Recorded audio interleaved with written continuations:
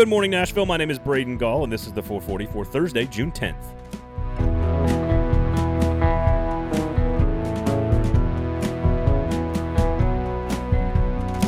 Today on the show, we've got your golden nugget, delay today, but mostly we're just going to talk Tennessee athletics with Josh Ward. Pat Ryan is taking over for Tim Priest in the booth. We've got a huge super regional between LSU and Tennessee, but we have to talk tickets. That's right, a ticketing fiasco.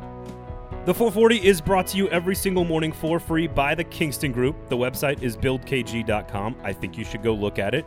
If you live in a home and you want your home to make you some money and you need to do a little work on it, check out the website, buildkg.com. This is a locally owned, award-winning custom home and remodeling firm that has been doing this work in this town for almost 15 years.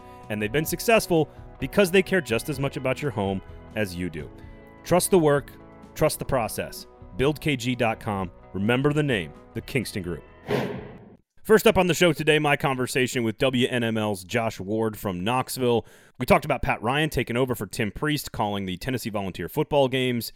We previewed the LSU-Tennessee series, but began our conversation talking about the ticketing fiasco in Knoxville. Josh, always a pleasure, man. Let's start with the super regional ticketing situation. What do fans need to know about what is happening with tickets for the LSU-Tennessee Super Regional Series in Knoxville this weekend?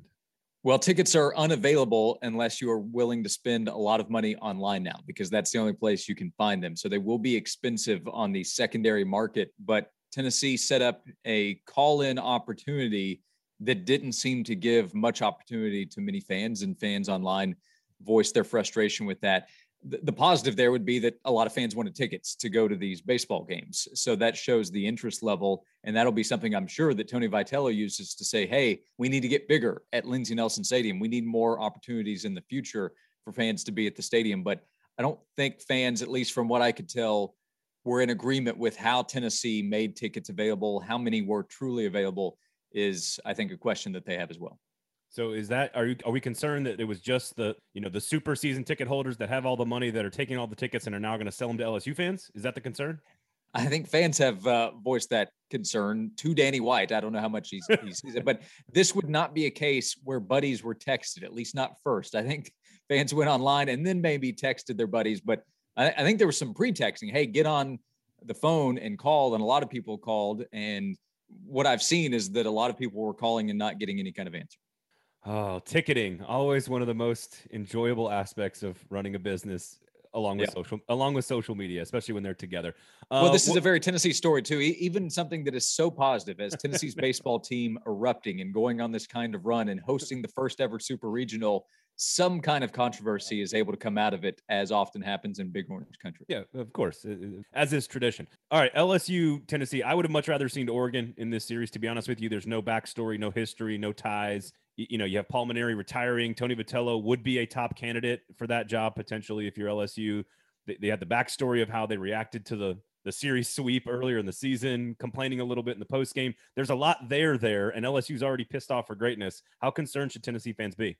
Well, I think aware. I don't think Tennessee fans should be concerned other than just the typical level of concern you keep as a fan, or especially a Tennessee fan, because I do think UT fans especially wait for that rug pull to occur. And maybe that happens this weekend. It's the super regional. You need to win 2 out of 3 baseball games. So, of course, LSU could win it. And the team of destiny aspect, they had their backs against the wall all the way through after losing the first game in the regional. And LSU was able to pull it off, including winning 2 games at the end against Oregon.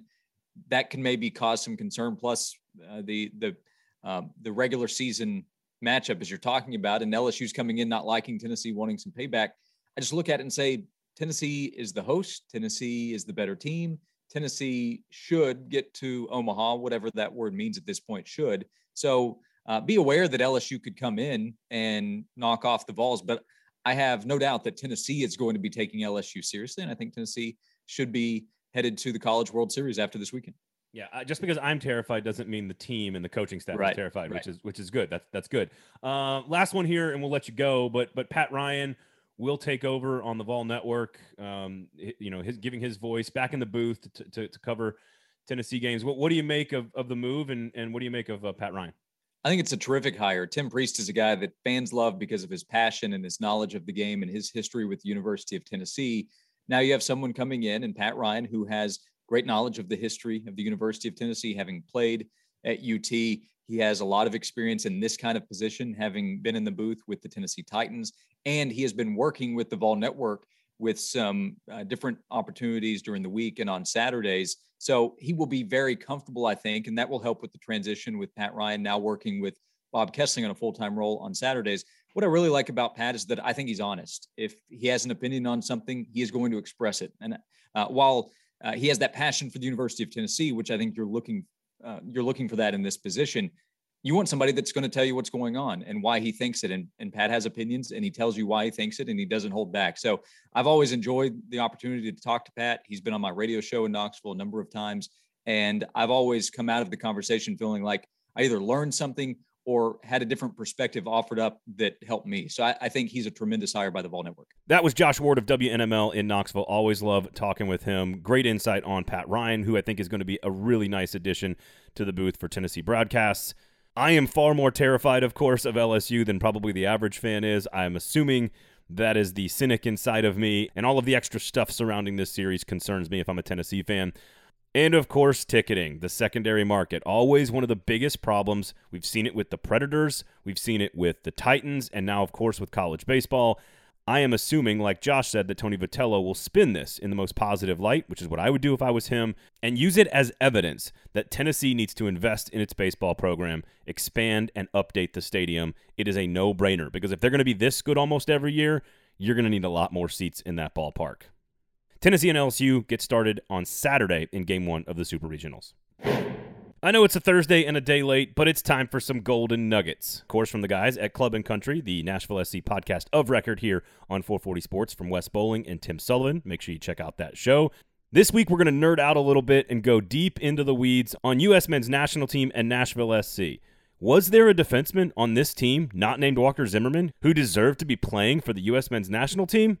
Dave Romney has played every minute in the history of this franchise at the MLS level. And at this rate, if you take his annual salary and then break it down to dollars per 90 minutes, Romney is making only $13,000 per 90. Compare that to Walker Zimmerman, who you and I would both agree has also brought back huge value. And you have to have bigger price points for some guys too. He's at $60,000. So Walker more than 4 times more than Romney. I'm going to interrupt you because we talked about how I think Walker Zimmerman could have been an upgrade over Tim Ream at the CONCACAF Nations League semifinal and final over the weekend. Tim Ream came in because he is a left-footed center back who has experience playing fullback. I'm going to need somebody to convince me, Dave Romney, who has those exact experiences. Yes, he's only done it in MLS, but he's also 5 years younger. I think he could have done an equal job to Tim Ream, if not better. Sounds like Dave Romney should have been on the U.S. men's national team in the CONCACAF championship. Also, every single minute, he's played every single minute of soccer, 90 of them per game, plus stoppage time for over a year and some change. That's a truly incredible stat. That's why you should be listening to Club and Country right now. Your Thursday docket coming up in just a second, but a reminder, the 440 is brought to you every single morning for free by the Kingston Group. BuildKG.com is the website. They are a Nashville-owned, award-winning custom home and remodeling firm. You've heard it a million times from me before. They will do everything in their power to make sure that they deliver exactly what they promise you on time and on budget, and I'm not really sure what else you need to know about a company that's going to work on your home. This is your home we're talking about. So check out the website, buildkg.com. The Kingston Group, my family uses them. You should too. buildkg.com. We've been so loaded this week, I have not had a chance to get to your daily docket, so here is what's going on Thursday night. In the NHL playoffs, of course, you have Vegas up 3-2 against Colorado at home at 8 p.m. trying to close out that second-round series. In the NBA, you've got 2 series at 6:30 p.m. Central Time. Of course, the one everyone wants to see, Milwaukee hosting Brooklyn. Of course, the Nets up 2-0. And the nightcap, Clippers at the Jazz with Utah up 1-0 in that second-round series, tip-off at 9 p.m. In Major League Baseball, the Braves wrap up a series with the Phillies at noon Central Time. And the Reds are almost to 500, just 2 games under. They will host the Brewers at 11:35 a.m. Central Time.